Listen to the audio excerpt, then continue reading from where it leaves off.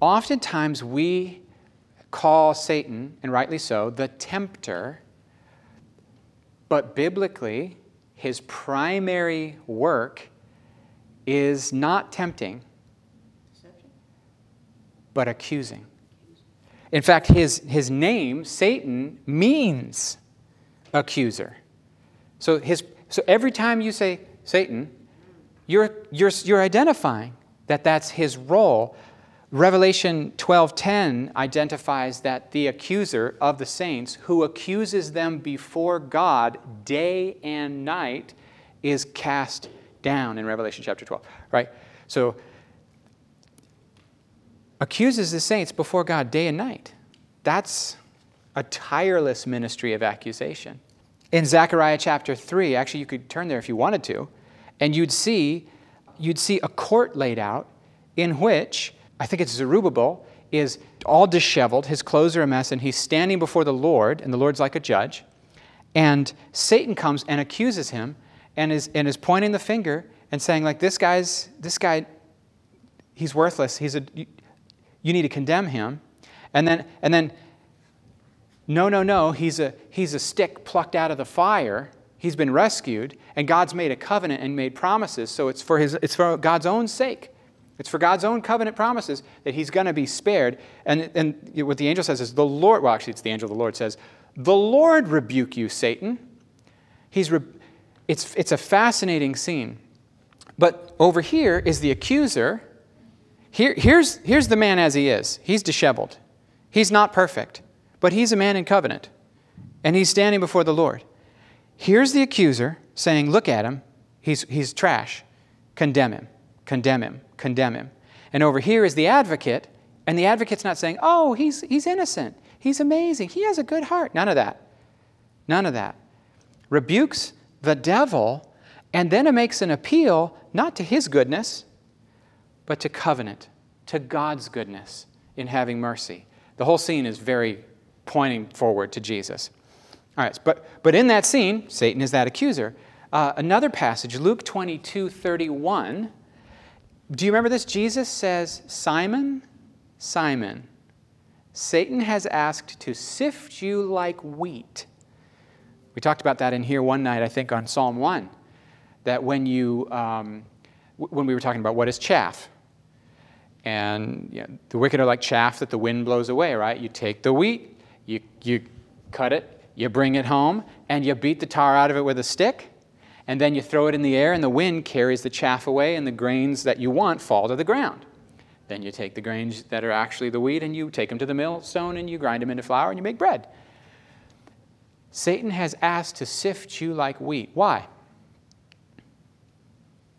Why? What does Satan believe about Peter? Does Satan believe there will be any wheat, or will he believe it's all chaff? He knows there's wheat. Wheat is the seed, chaff is the byproduct. So he knows there's wheat. And he thinks it's all going to be chaff. Ain't going to be nothing left when we're done with you, boy. Let me sift you. I'll show you what's left. It's an accusation. Well, Satan doesn't mean it as a refinement.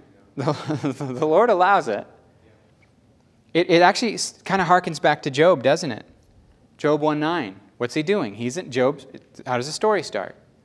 One day, the angels come before God, and here comes Satan. He's been roaming around. What you been doing, Satan? I've been roaming around to and fro. I've been investigating people. What does he say?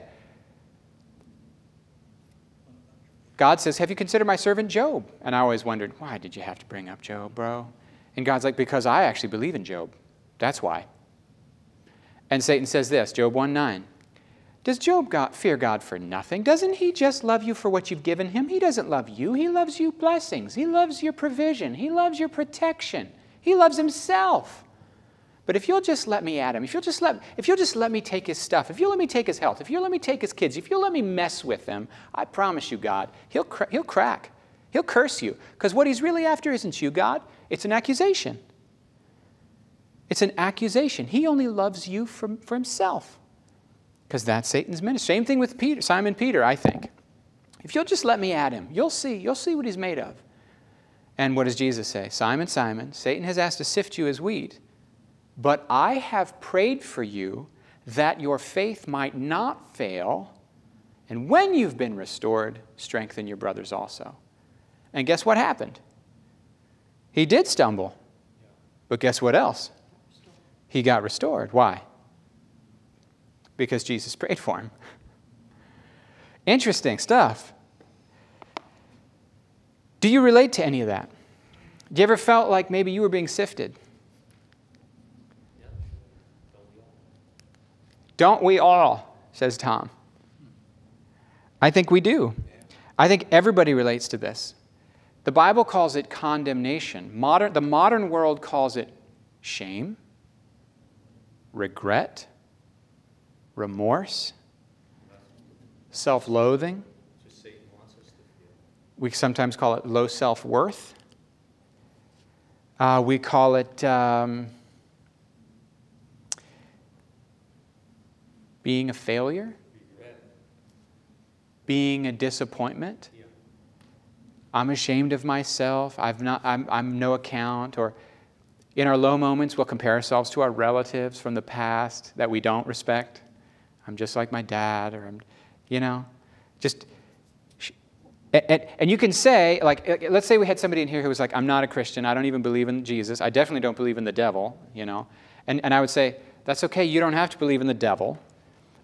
But can you honestly tell me that your shame is purely natural? Doesn't it almost take on a power? Doesn't it almost feel like it's a force? Years after you did the thing, doesn't it come back all of a sudden with a wave of, I can't change that and I can't live that down? Surely I'm not the only one, right? Yes, of course. And it's like, unless you do lots of mental gymnastics to live in denial, plug your ears, distract yourself, right? And actually, most people on planet Earth have coping mechanisms to deal with their remorse, their regret, their shame, their sense of unworthiness, their sense of not belonging, their sense of being alone, their sense of not feeling like they fit. There's just lots of forms this takes. And I'm saying this is the work of the accuser. This is the work of the accuser. One thing that it creates is a desire to hide. We hide it. We hide what we're ashamed of from people. We hide what we're ashamed of from God. We even can get so into hiding that we start to hide from ourselves. I like to say that in addiction, the root thing that empowers addiction is lies. And so if you go really deep into an addiction, you actually get to the place where you begin to believe your own lies. And the way out of that is not just a repentance from the thing, but it's a repentance from the lies.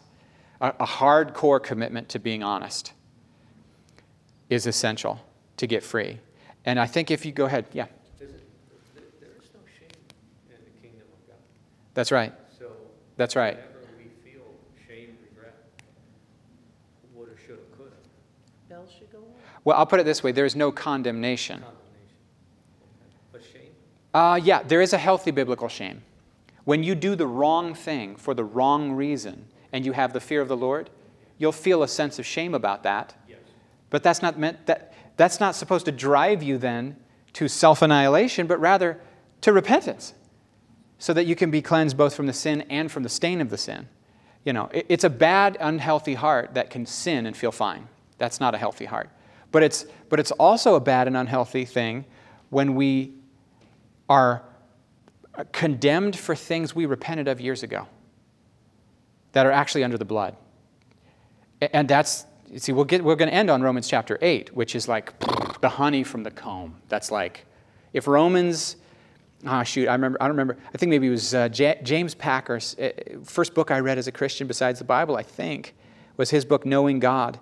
And I remember he had a chapter where he talked about Romans 8, and he's like, if Romans is the sweetness, then Romans 8 is the honey in the comb of the whole gospel. I agree with that. Like it's so good that I memorized it years ago. I probably don't have it memorized anymore. Okay, my greatest struggle, you might be surprised. It's not a temptation to look at porn. It's not a temptation to be greedy and rob a bank, although sometimes I am miserly, to be honest. I get a little miserly. My great temptation is not to cheat on my wife. Things that I read about other pastors going, by the way, I'm not suggesting that I'm incapable of those things. Anyone is capable of falling. But those are not things that I deal with, am tempted by regularly. I'll tell you what knocks me down, the thing I struggle with most. Discouragement. Discouragement.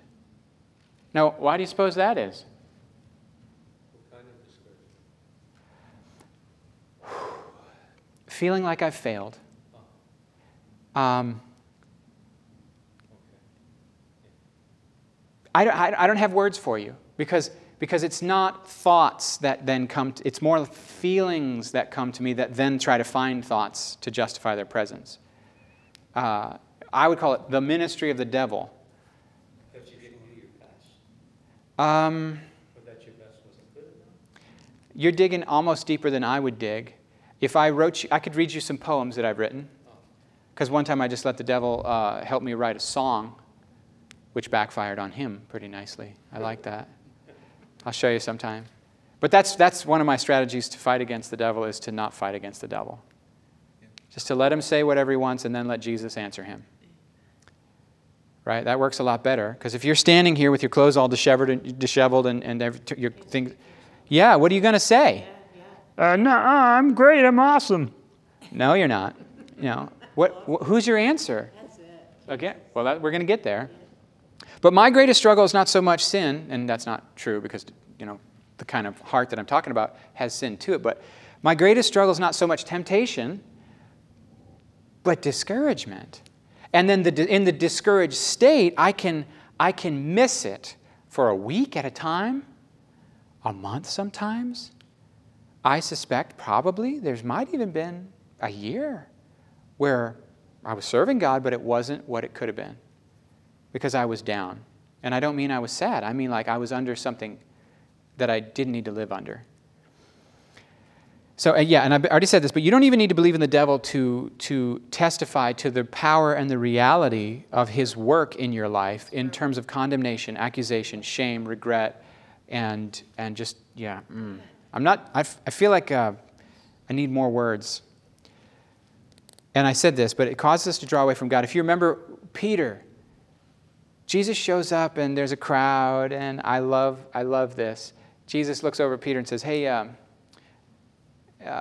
let's get in your boat. So they go out just a little bit, and Jesus teaches the people from his fishing boat. And then when he's done with his little sermon, he says, now cast your nets out of the boat. And Peter's like, are you kidding me?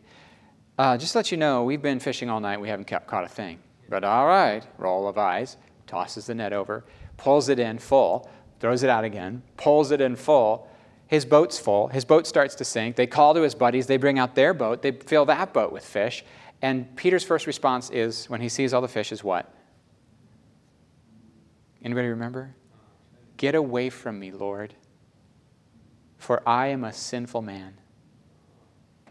Soon as he perceives he is in the presence of holiness, he says, I cannot have you seeing who I really am. Because there's something about a holy person that makes you feel exposed. Most definitely. Yeah. They say that Finney would walk through a factory and just look at people, and they would immediately feel like, I got to change. He wouldn't even say anything. They just looked at him and said, I have to change. I got to put away my alcohol or whatever it was. And I think that's normal. When we have that undealt with shame on us, that undealt with stuff all over us, and we come into the presence of holiness, we go, uh-oh, get me out of here. Get me out of here. Yeah. And actually what's interesting is condemnation, this feeling that you're not worthy, drives some people to rebellion. This is me. When I grew up, I felt condemned. I felt unworthy. And I said, there's no way I can live up to this God. I quit. If I can't win, I'm going to quit, so I quit. So it drives some people to be younger brother, right? I cannot possibly do any of that. I'm out. I quit. Rebellion. I'm going to do it my way, I guess, because that isn't going to work for me. And then it drives some people into religion. Hear me. Condemnation drives people to try their hardest to please God, to get rid of that feeling of being unworthy. They try really hard to be worthy. It rarely drives people into God's arms. Condemnation. Condemnation is not the same as conviction, right? Isn't that fascinating that the devil's ministry makes some people rebellious and some people religious? Remember the end-time deception Paul talks about? In the last days, there's going to be false teachers that by evil spirits teach false doctrines.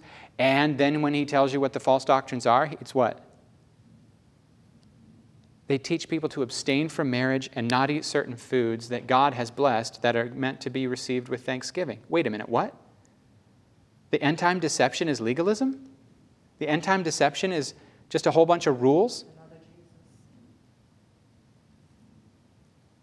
Wait a minute. The end-time demonic deception is religion? Didn't see that coming. Isn't it crazy that the accuser makes people more religious? But religion that never makes you connect with the love of the Father. It's actually a way of hiding from the Father or trying to fig leaf your way into not being exposed before the Father. Or yourself. Yourself's a big one. Fig leaves aren't just for God or others. They're for yourself. We feel dirty. How many people... I remember when I was in India, the Ganges River is considered holy. You know what they do? Well, it's true, they do put their dead bodies in there, and they do wash their clothes in there, so it's not a particularly clean river. In fact, it's a very not clean river. But in their faith, it is the place where you wash away your sin. So they bathe in it. It's filthy, and you don't drink it, but they're not the only ones who intuitively want to go down into the river and wash away their sins. We do that. Mm-hmm. Isn't that our baptism? Mm-hmm. Their impulse is correct, isn't it? It's like, okay, let's not make fun of them. That we have the same thing in ours. And it's testifying to some truth in here. But here's the problem. The river doesn't wash away the real location of the stain, does it? Because the problem's not in my body. It's pretty normal. And I think a lot of people who've been sexually assaulted will tell you the first thing they do is shower. But the shower doesn't work because the stain is not in the body. It's in the soul. Right? Sinning stains your soul, but being sinned against can stain your soul. And all of us feel the stain. It's common and human. And what the enemy does is he says, I'm going to remind you of those things. I'm going to torment you about those things. Not just what you did, but what was done to you. That's his ministry, his primary ministry, which is why his name is Accuser. I've spent just about enough time on him, and I'm getting done with it. Self-esteem boosting is not the answer. But it's, I think, one of the things our generation runs to as the answer. Let's take that behavior that you should repent of and let's tell you it's actually fine. In fact, let's make it celebrated. Let's take that perversion and tell you it's fine. Let's take that person who's not okay and let's tell them, actually, your problem is that you are amazing and you just don't believe that. Look in the mirror and tell yourself you're amazing. Guys, it doesn't work. It doesn't work. Maybe self-esteem, but self-worth is different than that. God esteem is different than self-esteem. So who we are in Christ is who we're supposed to look at. That's how we're supposed to see ourselves. It's not good to have low self-worth, but I'm saying our problem's deeper than that to fix. It doesn't work. I'm gonna make a strong statement, and that is this. None of the strategies that humans use to deal with their regret, their remorse, their shame, their sense of self-worth, their past. None of the standard human strategies to handle the work of the accuser works. None of it works.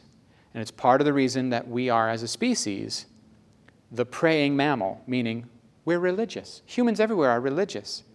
Everywhere we are religious. Buddhists are trying to get free. Hindus are trying to get free. Muslims are trying to get free. Some Christians are trying to get free. And then there's people who are free. Because, part 2, the self-esteem isn't the answer. Cleansing the conscience. Now what do you do about your conscience? Well, in the scene that we talked about of Zechariah 3, there's the accuser, but there's the advocate. We have an advocate, 1 John 2:1. Could somebody just read me 1 John 2:1? And then somebody else get me 1 John 4:18. So raise your hand if you got 1 John 2:1 for me, or if you were going to get it. That way I can assign someone else 1 John 4:18. I'll get John 4:18. You're getting 1 John 4:18? Thank you. 1 John 2:1 says what?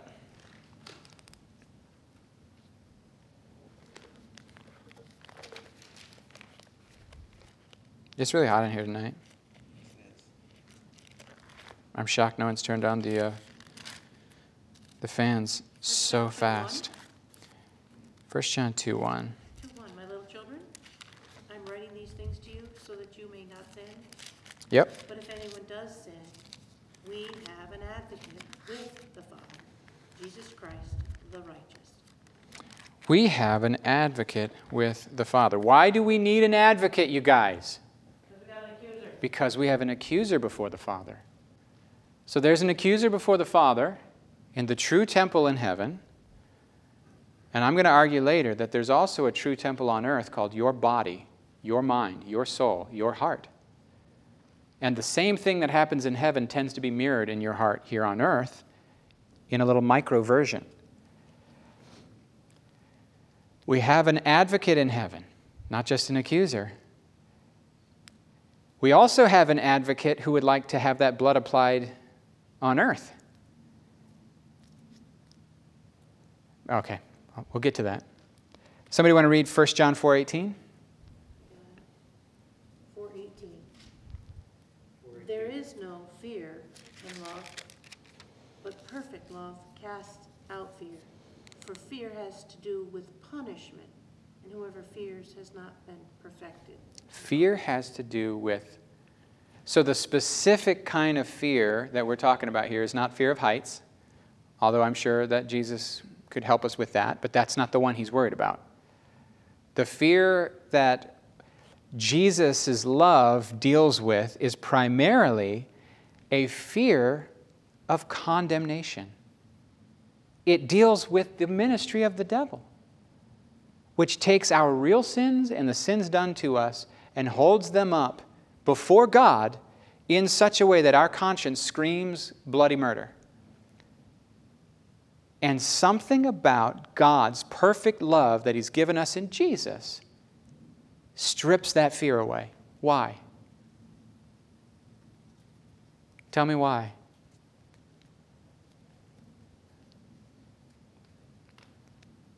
You know why. You just don't know what I want you to say.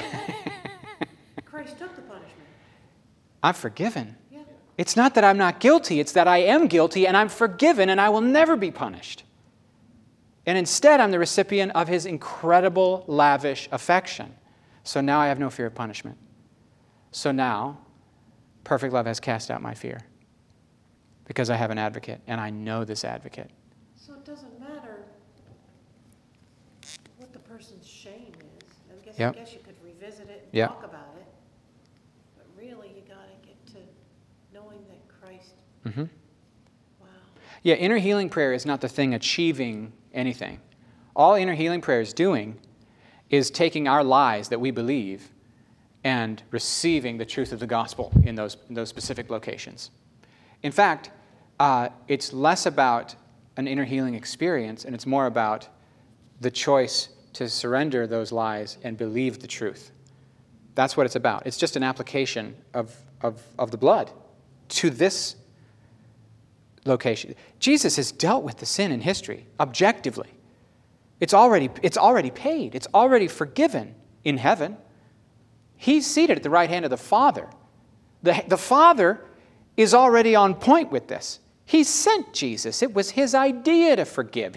Jesus isn't paying off the Father. The Father loved you so much, he sent Jesus to go absorb the cost because he wanted to have you back. So why don't we own it? Because we don't That's the know question, him. isn't it? We don't know him enough. Why don't we own it? I don't have your answer to that. But that's that's a really great question.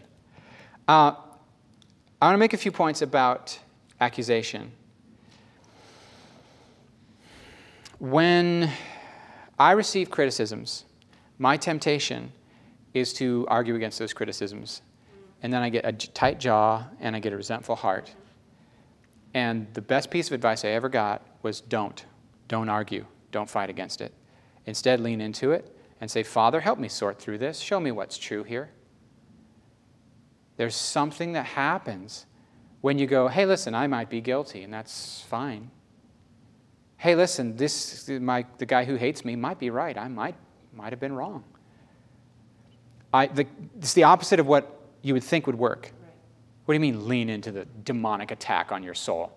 Yeah, do it. Lean into it. It takes away pride. It does take away pride, doesn't it? It takes the pride out of it. Oh, it's exhausting to try to fight against accusation. It's exhausting. It doesn't benefit. It doesn't work because I don't believe my own rhetoric. But when I lean into the thing and I say, okay, God, I can't sort this out. Will you show me what's true? Will you be my answer? Jesus, will you be my answer instead of me being perfect, being my answer? Will you be my answer? Something switches and it like pulls the toxin out of the thing. So my advice would be don't argue against accusation. Admit that it is true or that at least it may be true, and then let Jesus be your answer. Your answer. Get a little R at the end of that word. Okay, intercession. I didn't put this word in here. I didn't even have the verse. There's a verse in Hebrews that says Jesus is superior to the old covenant priests because they keep dying and they have to be replaced with another generation of priests. But Jesus lives forever to make intercession for us. So because he lives forever, his priesthood is far superior. Now, when you hear that Jesus is making intercession for you, Stanley, what do you immediately think he's doing? He's going on my behalf for whatever I'm going through. Intercession. I'm just going to put it right here.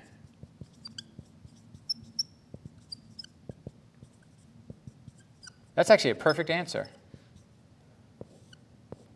He's going on your behalf to the Father. The standard answer, you actually gave the answer. I was like, yeah, that's it. A lot of people, when they hear that, they go, oh, Jesus, that just means Jesus is praying for me. No, it doesn't. He might be praying for you, but that's not what it actually means.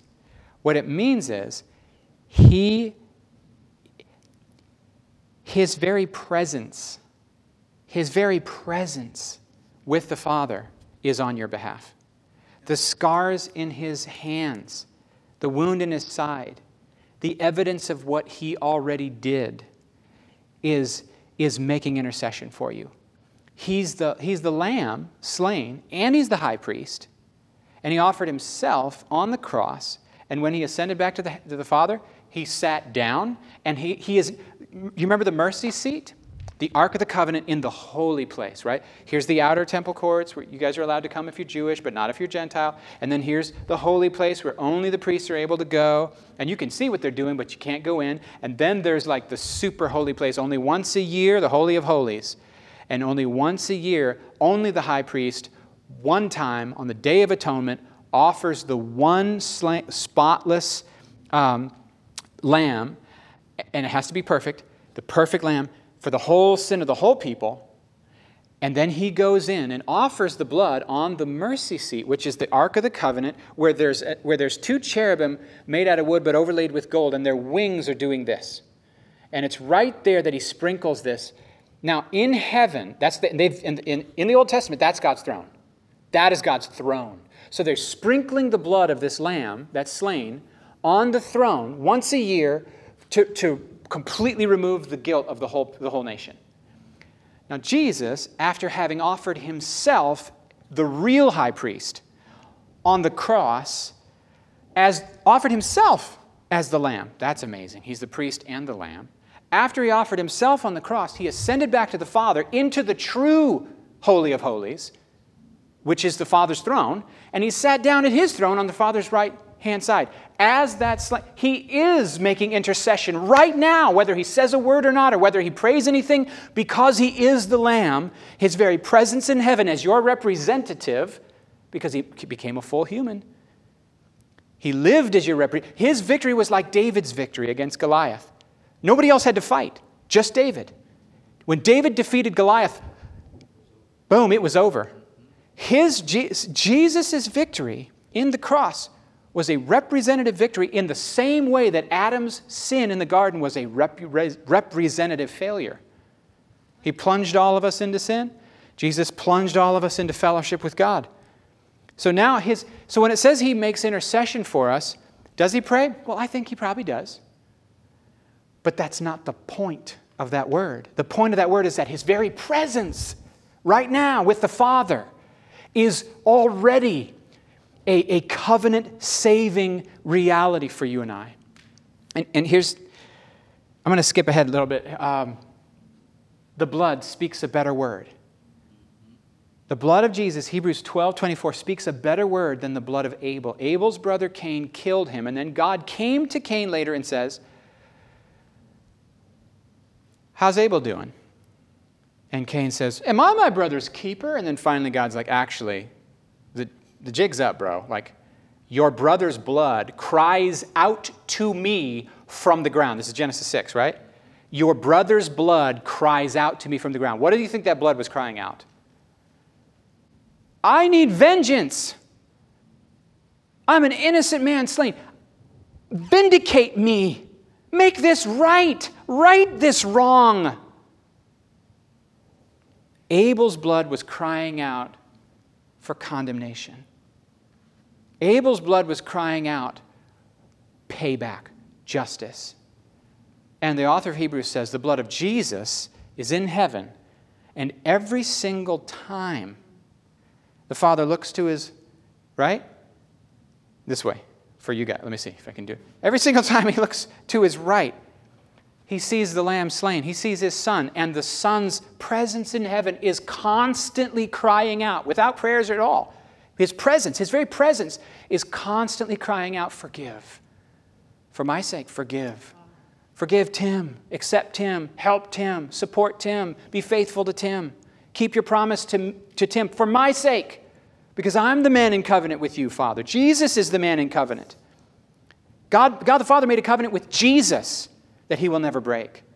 And I'm in Jesus, and so all God's of faithfulness to Jesus that he deserves comes to me as a gift. And so the blood of Jesus speaks a better word than the blood of Abel. This is like... So when you go to God and you say, forgive me, even though I don't deserve it, you like the reality is like, if I can say this the right way, we never want to go to God with a presumptuous attitude. But we're not asking him to forgive us for our own sake, so to speak. We're asking him to forgive us for Jesus' sake. He's keeping his promise to Jesus. He's being faithful to Jesus, to accept you. There's keeping power in this gospel.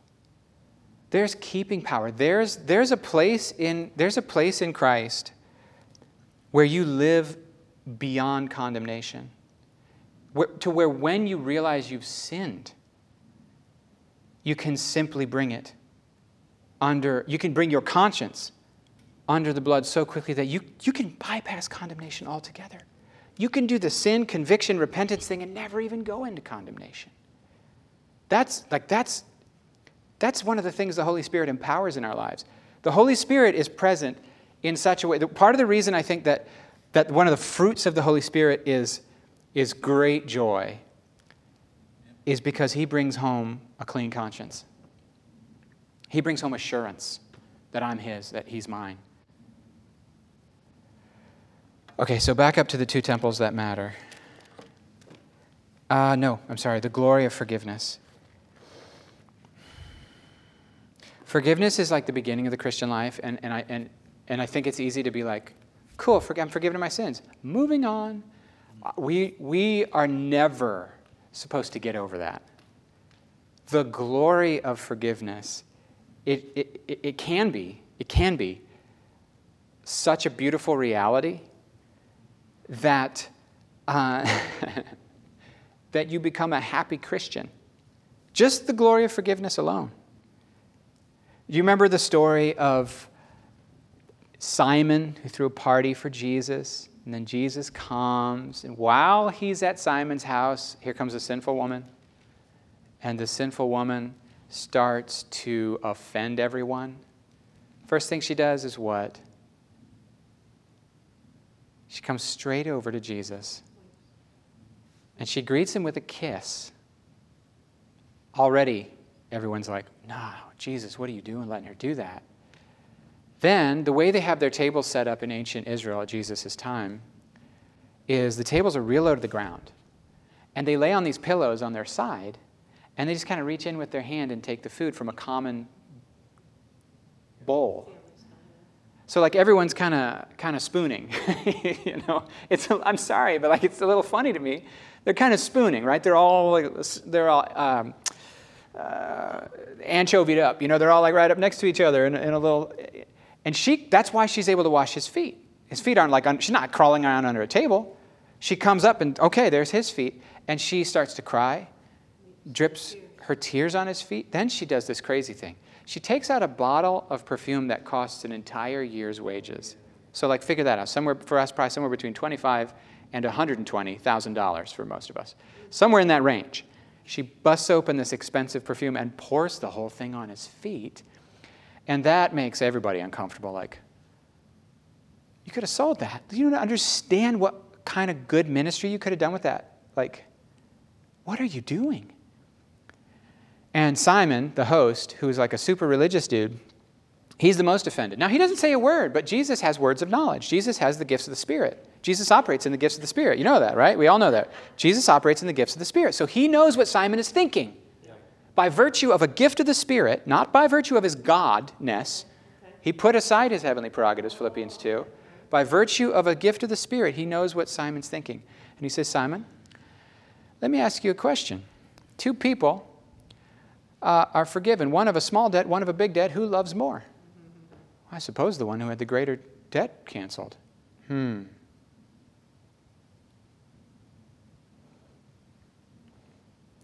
I wonder if we know the glory of forgiveness.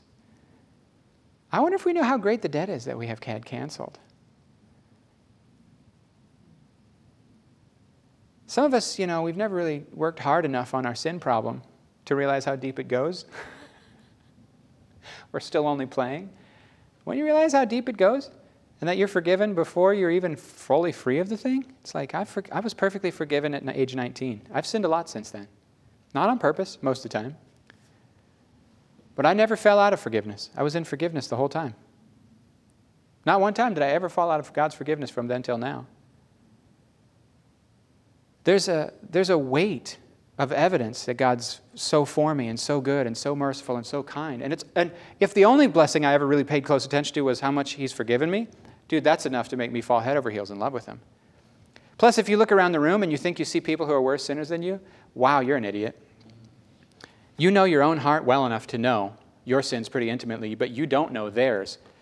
In terms of your own expert testimony, you should be the biggest sinner in the room, at least what you're aware of. But Simon feels the opposite. Simon thinks he's a good guy and she's a bad one. And Jesus says, she knows she's a bad one. You don't know. Because she knows who she is, She knows who I am, and she knows mercy, and she's been forgiven much, and because she's been forgiven much, she loves.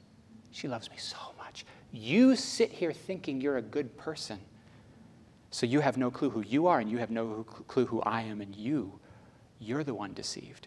Because Simon's over there saying, oh, if this man were a prophet, he would know. Jesus says, no, I'm not deceived. You are deceived. Simon was a worse sinner than she was. He just was a respectable sinner. Respectable sins go deeper. They're harder to find, and they usually go deeper into the soul.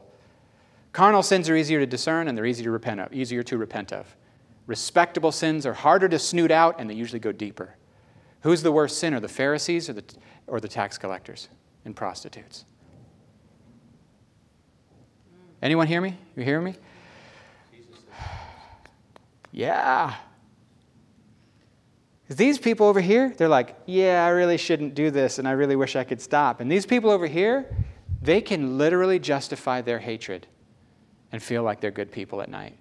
And by they, maybe we, maybe. It's just the opposite of the way human thinking is. It is the opposite of natural human thinking. So the glory of forgiveness. Here's another example of the glory of forgiveness. Jesus shows up. There's a man who's paralyzed. His friends bring him. They want Jesus to heal him. They love him. I love that story. I love everything about that story. They bring him. Jesus takes a look at him, and what does he say? Son? Not yet. Son? Your sins are forgiven. Your sins are forgiven. He's laying there on the ground. But Jesus addresses the greatest need he has. The greatest need he had is not his physical healing. You can be happy in a wheelchair. You can be depressed with like a perfectly chiseled physique and 20/20 eyesight and a big extra house and a big boat and miserable, wishing you were dead. You can be Joni Eareckson Tada, being infectiously giving away joy and hope and faith and peace to people because you know the Lord. So the Pharisees, they hear him and they go, forgiveness of sin. Who does this guy think he is? Son, your sins are forgiven. And Jesus says this, which is easier for me to say to him, your sins are forgiven, or get up and walk, take your mat and walk? Well, obviously it's easier to say your sins are forgiven because you don't have to see whether it happened in the natural. So it's a whole lot easier to say your sins are forgiven. It's a lot harder to say, take your mat and go, because then they go, oh, it didn't work, or, you know.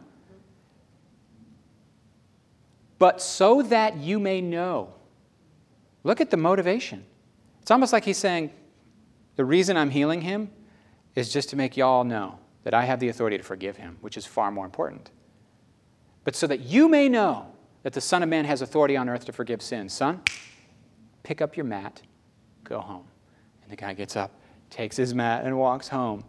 And then the Pharisees are like, we got to kill that guy. Interesting response to the sermon. But which is the greater miracle? The forgiveness or the healing? The forgiveness. The forgiveness is an infinitely greater miracle. It's an eternal miracle. And even if there's no eternity, even if when you're dead, it's still a bigger miracle.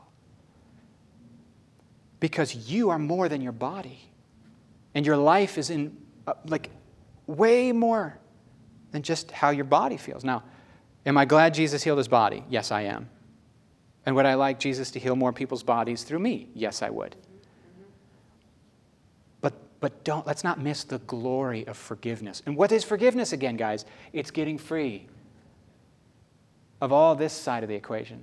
Sin and accusation and condemnation and shame and guilt, all that weight, all that stuff comes off. Oh, I'm forgiven. I'm free. I'm clean. I'm alive.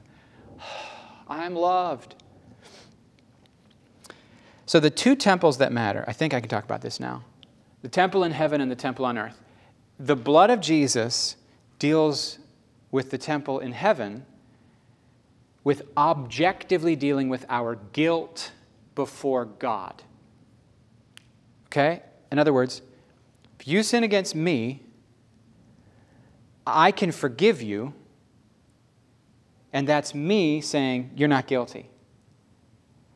But if you don't forgive it, if you don't accept my forgiveness, that's shame. So on my end of the equation, you sin against me, guilt.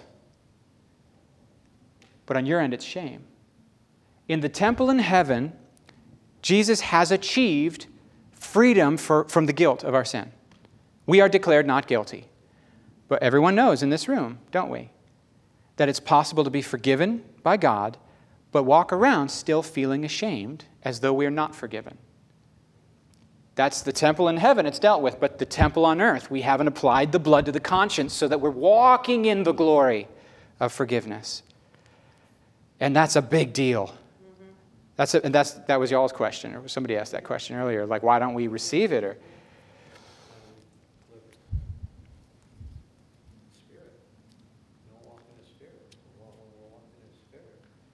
So walking in the Spirit, say more words about that.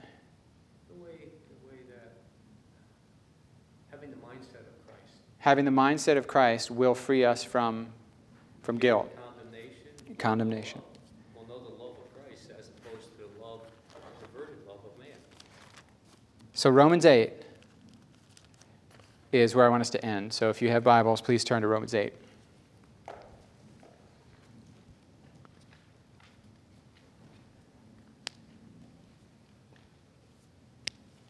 The temple in heaven, you're clean. You're free. God's not against you. He's not holding your sins against you. It's already dealt with. You're not guilty. But what about the temple on earth, the temple of your body? Your body is a temple of the Holy Spirit. And if you actually, the whole book of Hebrews is about this. The whole book of Hebrews is about this.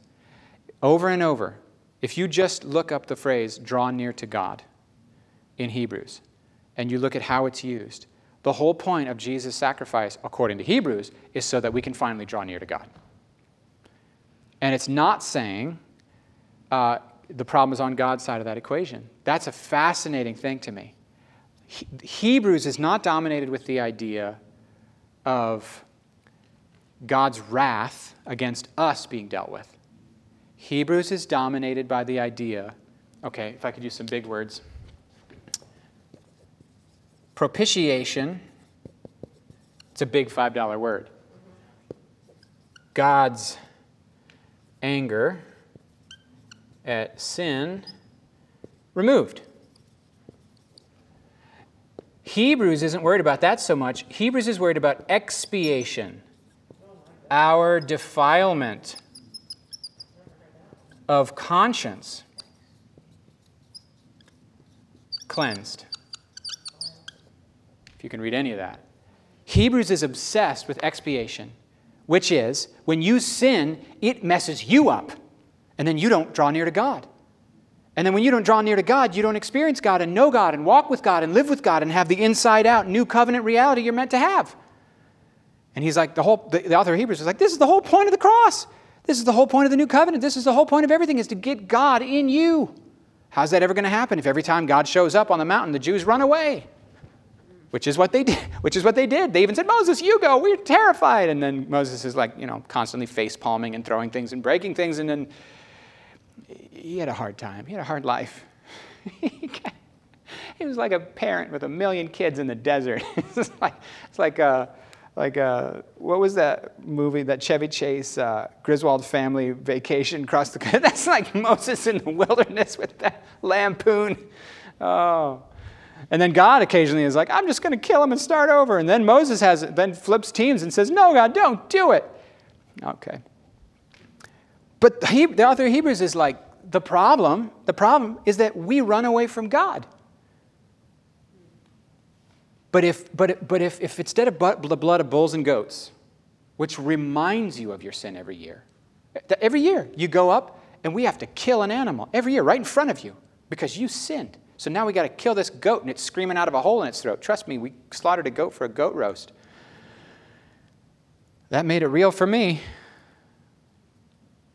My friend Peter led the goat in a sinner's prayer in the back of the Volkswagen on our way over to John and Dawn Showalter's backyard to slaughter it. And this is a true story.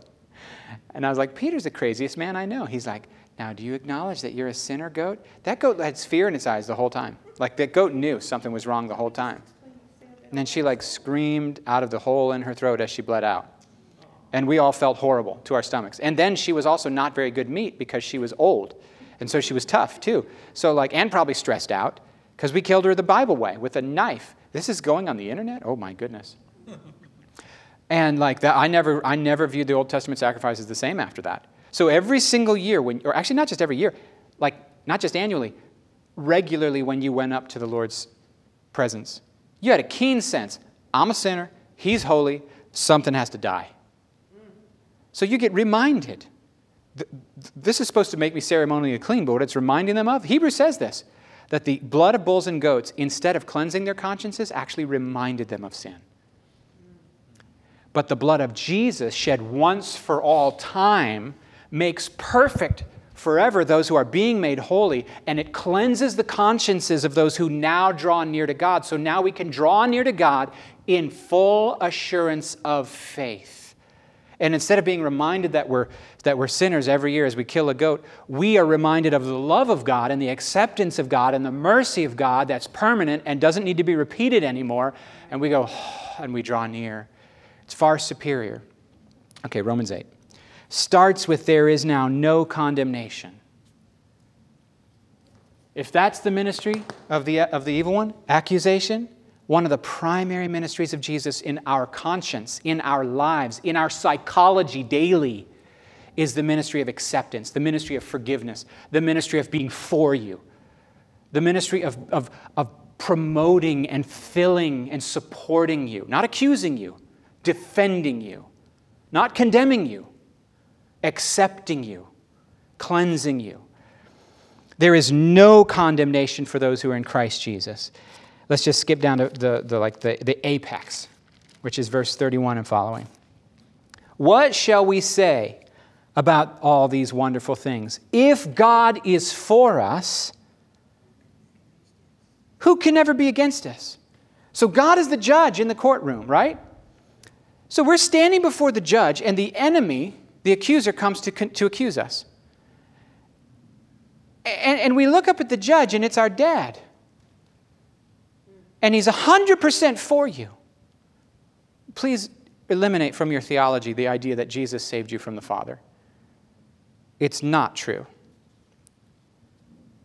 The Father sent his Son to save you from sin and death. Not from himself, from sin and death. So you look up, you're standing in the courthouse, and you go, what? It's my Father. So he says this, if God is for you, who can be against you? If the judge is your dad, what's going to happen now? And then look at who's going to condemn you? If God's for you, who can ever be against? Since he didn't spare his own son, but gave him up, what? His son. He loves his son more than anything. The son is his ultimate treasure in the whole universe. He gave his son to save you. Look at his logic. His logic isn't, he gave you his son, you better do something, or he's going to smack you. That is a lot of people. A lot of people feel that way. I hear them. They sing songs. Well, Jesus paid it all to him I owe. Really? At the glory of his love, you want to turn around and turn guilt into this thing right away on the next sentence? Y'all make me want to slap you. We need to change that song. Is it true? Yes. But is it what we should be singing? Probably not. Jesus paid it all. Jesus gave it all. All to him I'll freely give. Holy cow, he's amazing. Holy cow, you know what I mean. All to him I owe. We've turned that into a guilt thing. He died for me and I can't even get up out of bed early and pray. I'm so bad. Oh, my word. Why are you listening to the devil? You're back into the wrong side of the board again. I didn't read my Bible yesterday. I missed my quiet time. I'm a bad Christian. I can't be filled with the Holy Spirit today. I better go back home and get prayed up again. Dude, you're permanently on this side of the board. You don't have to go home and get prayed up to get prayed up. Just believe again and you're prayed up. You can get prayed up right now in 2 seconds by remembering who he is and for you and in you. It's not a 3-month process of getting back to God.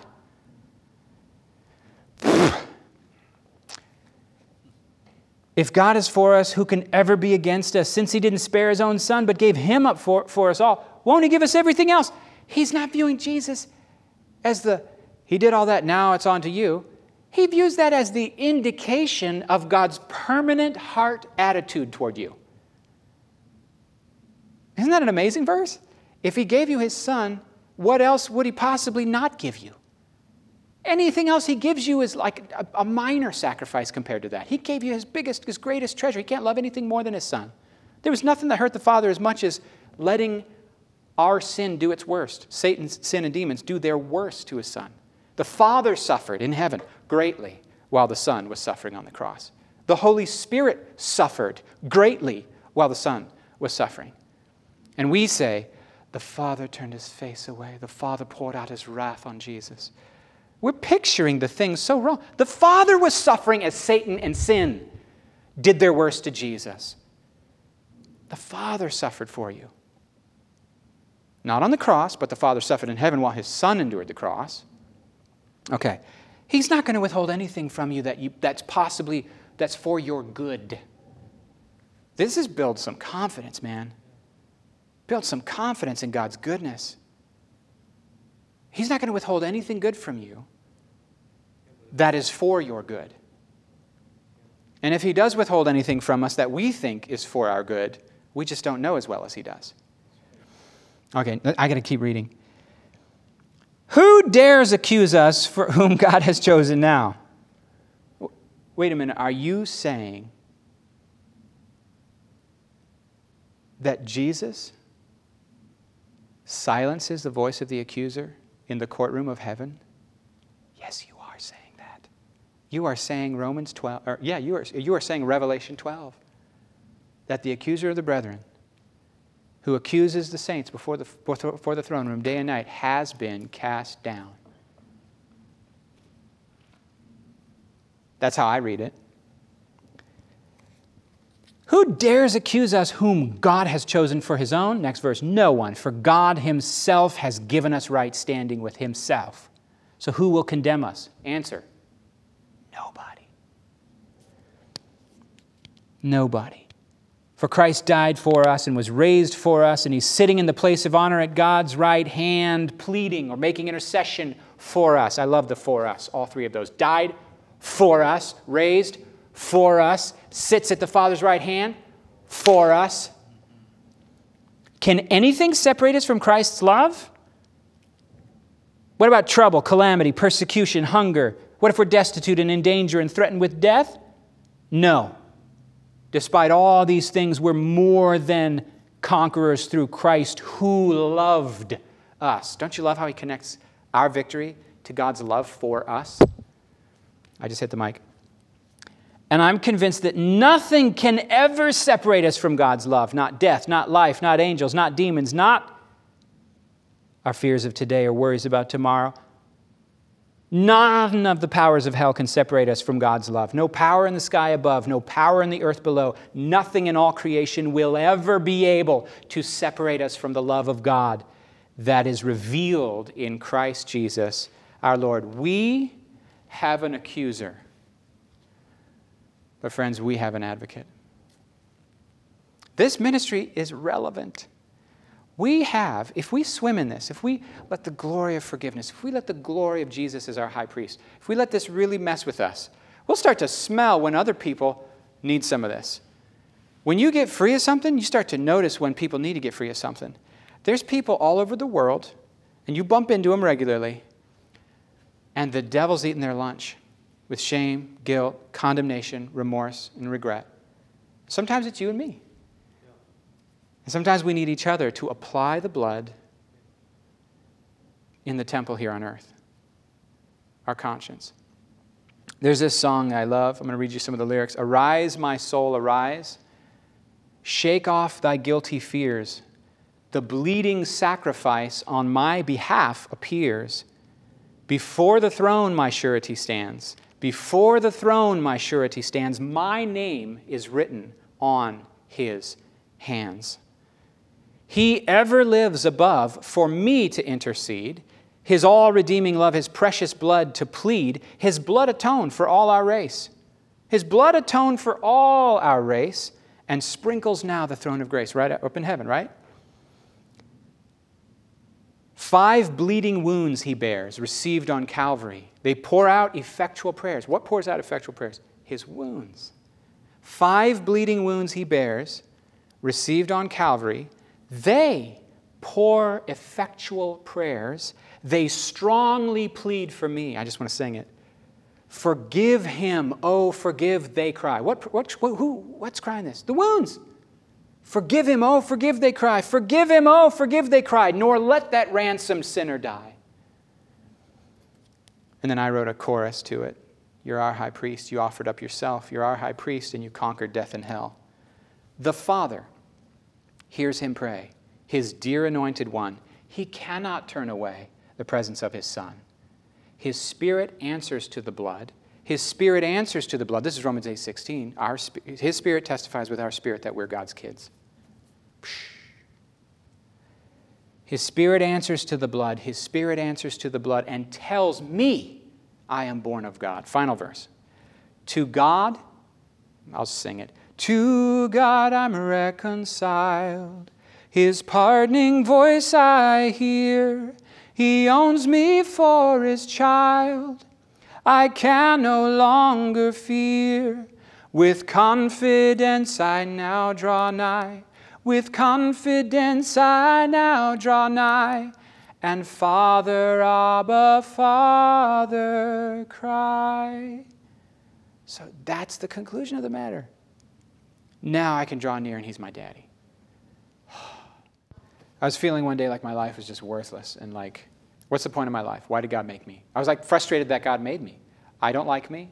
I'm miserable. My life is horrible. I wish I hadn't been born. So I called up my pastor friend. I think I called my 3 mentors. And I explained everything to him, and he was cheerful and encouraging and merciful and kind. He didn't do anything wrong.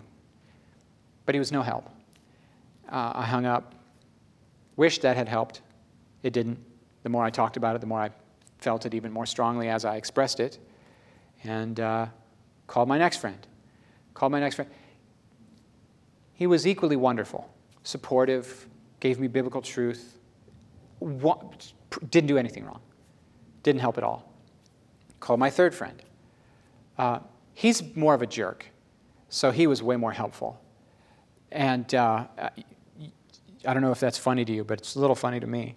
He's just more of a jerk. And so there's more iron sharpening iron and a little less like sweetness and cuteness and friendliness and just a little bit more sparks flying. And he's arguing with me. Why did God make me? Westminster Catechism. The chief end of man is to glorify God and enjoy him forever. Your existence is for 2 reasons. You're here to enjoy God. And by enjoying him, glorify him. Stop asking dumb questions and do what Jesus said. Me. Yeah, but I don't understand. I don't like me. I don't like my life. Your answer is right. It's theologically right, but I don't care. And I just kept arguing with him until finally he got so mad. He stopped arguing with me, and he started yelling at Satan. He starts yelling over the phone, Satan, you unhand my brother. You release him in Jesus' name. Unhand his mind. You have no right. You have no authority to be lying to him this way. None of it is true, and he's under the blood. He's a child of God. He has hope, and if he starts going off. And the whole thing went off. It just left. It broke off my shoulders. My heart started to break. I started to weep. The thing that was in... He absolutely crushed it. Because he realized my thoughts weren't my thoughts. My feelings weren't coming from me. They were coming at me. My beliefs weren't my beliefs. They were things I was under a ministry of condemnation. And he, instead of arguing with me, went at the enemy. And I'm not trying to give you that as a magic bullet at all. But I'm saying sometimes we don't realize there's a spiritual battle that we're fighting in.